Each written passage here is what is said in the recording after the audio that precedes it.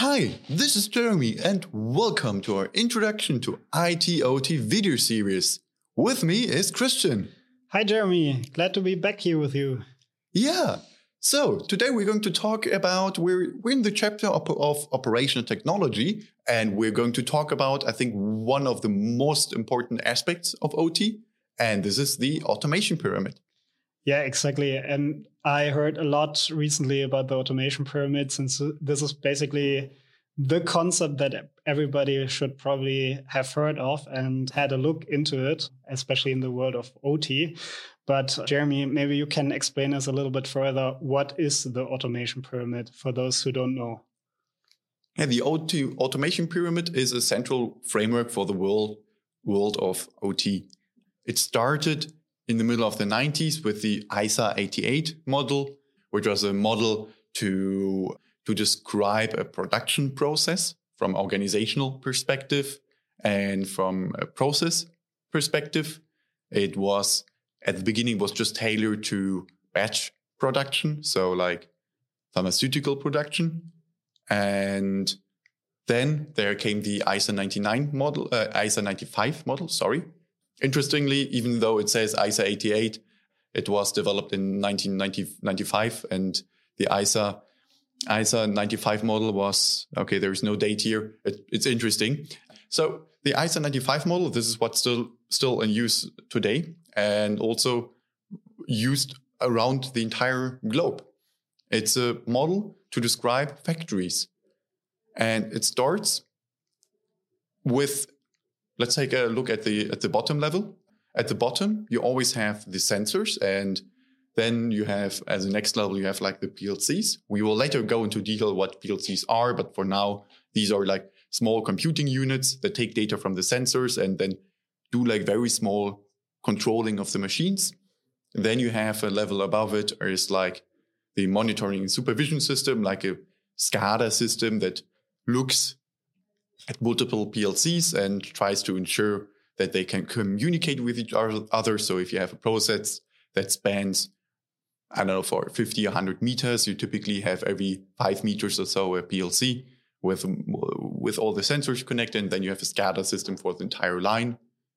Then we have on level 3, we have the manufacturing operations and management, the MES tool.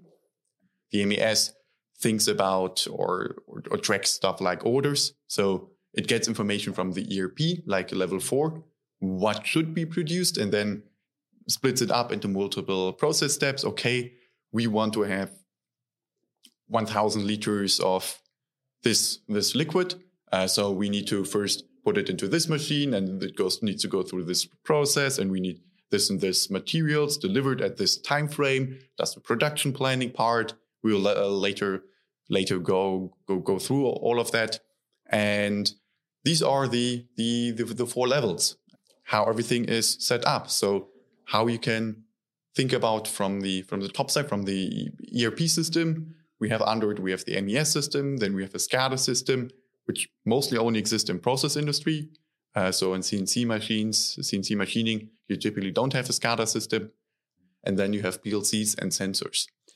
But why is the ERP system and the automation pyramid when it's, I mean, we are talking about the concept of OT here. Isn't an ERP system an IT system as well? Yeah, so somewhere between MES and ERP, PLM, we also see it here, there's a blurred line between it. So typically everything like the sensors, PLCs, and the SCADA system, they don't work over normal Ethernet. They work via so-called field buses. And everything above it is then working via normal Ethernet. And somewhere between MES, ERP, there suddenly you'd start to talk more about typical IT terms. It's not a defined line. Also, if you take a look at various frameworks, everyone puts these level 4, level 3 either into OT or into IT. It's kind of how you want to think. Okay, I understand. And I mean, in this picture that you can also find under learn.umh.app for those who only listen to us, and the picture that we show the pyramid with, there's also the concept of timeframes. Maybe you can elaborate a little bit more on those different timeframes of each layer. Yeah, so it is basically the lower the level is, the more real time it gets. So the ERP system on the very top, it only thinks about, okay, I have this orders and I need this material. So let's think about the logistics of everything. Let's ensure that the materials are there, but it doesn't go any more real time. It's updated, could be only updated like once per day. On the other side, on the bottom, if you control a production process, it's about micro and milliseconds. And so you have like a different steps. So the PLC talks to the sensors in milliseconds and microseconds, but the SCADA system only gives input in second intervals. And then the communication between MES and SCADA is typically, okay, now start this order or don't start it. So there are various different time ranges here. Also, one other element that's in the ISA 95 model, it's like a huge standard. There's like one way of showing it. Another one is how you can structure the factory. We have it here on the top. So how to think about the production process, not only about like MES, ERP, etc., but also about, okay, how does a PLC, how does it all belong together?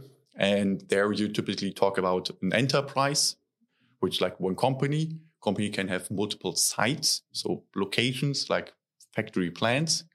A factory plants can have multiple areas, for example, building A, hall 3, whatever. Then you can have multiple production lines. And now then the ISA 88 only knows like the process cell, the batch production, and the ISA 95 there suddenly starts to split up. Okay, do I have now continuous production, batch production, or discrete? There you typically now have like the element of production line, then you have the equipment, and then you have the PLC. There's also like one way of structuring it.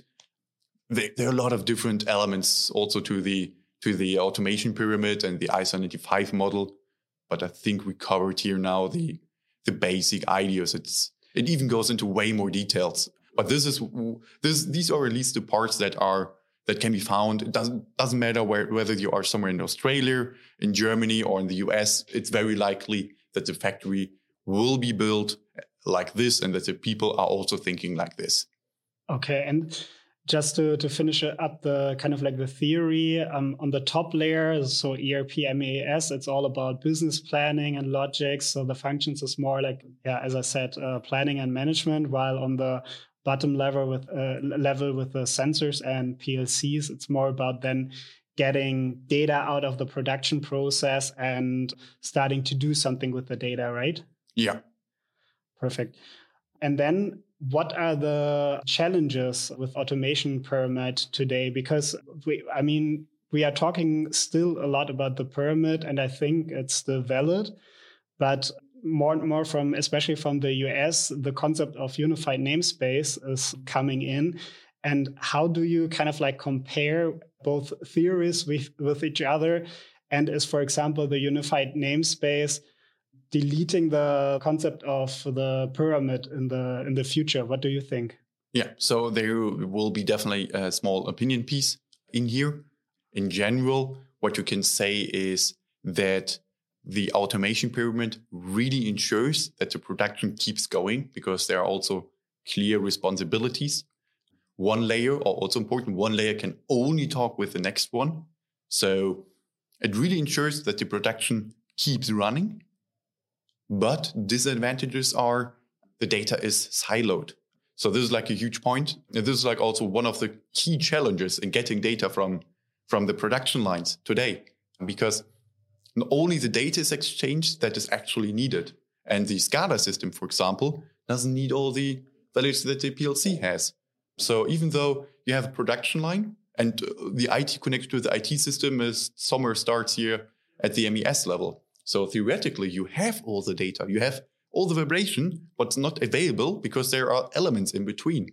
And you also don't want to change those elements to pass the data through, because they are not designed to handle this type of data. So currently, and this is like one of the problems, everything is in silos.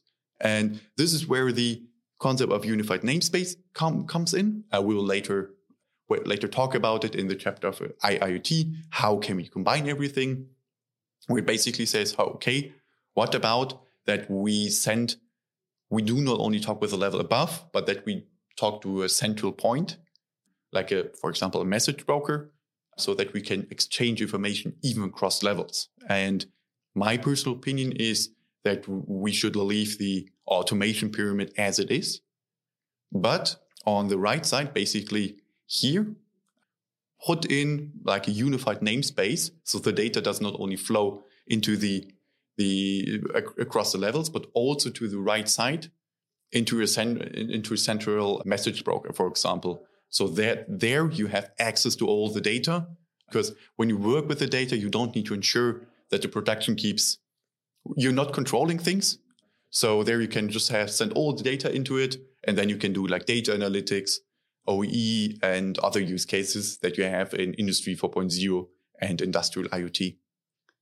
So to summarize, basically your idea is to still use the pyramid, since it's very good to structure each level, but to gain the advantage of the, let's say, unified namespace and the world of that comes with that we are discussing on a later stage, is kind of like to make the connections a little bit different, so that we as a production company profit from basically both concepts and use it in a most, let's say, perfect way. Yeah. Very, very interesting. Then I would say let's have a look at each layer in the upcoming episodes. And I'm really looking forward to dive with you into the concepts here. Until then, for the listeners, please let us know if you have any questions, if you see it maybe differently with the concept of unified namespace. Have you heard of it? What do you think? Let us know in the comments or in the Discord channel that is currently growing each day. And please join us there. It's a vibrant community. And I would say see you next week. Thank you for listening.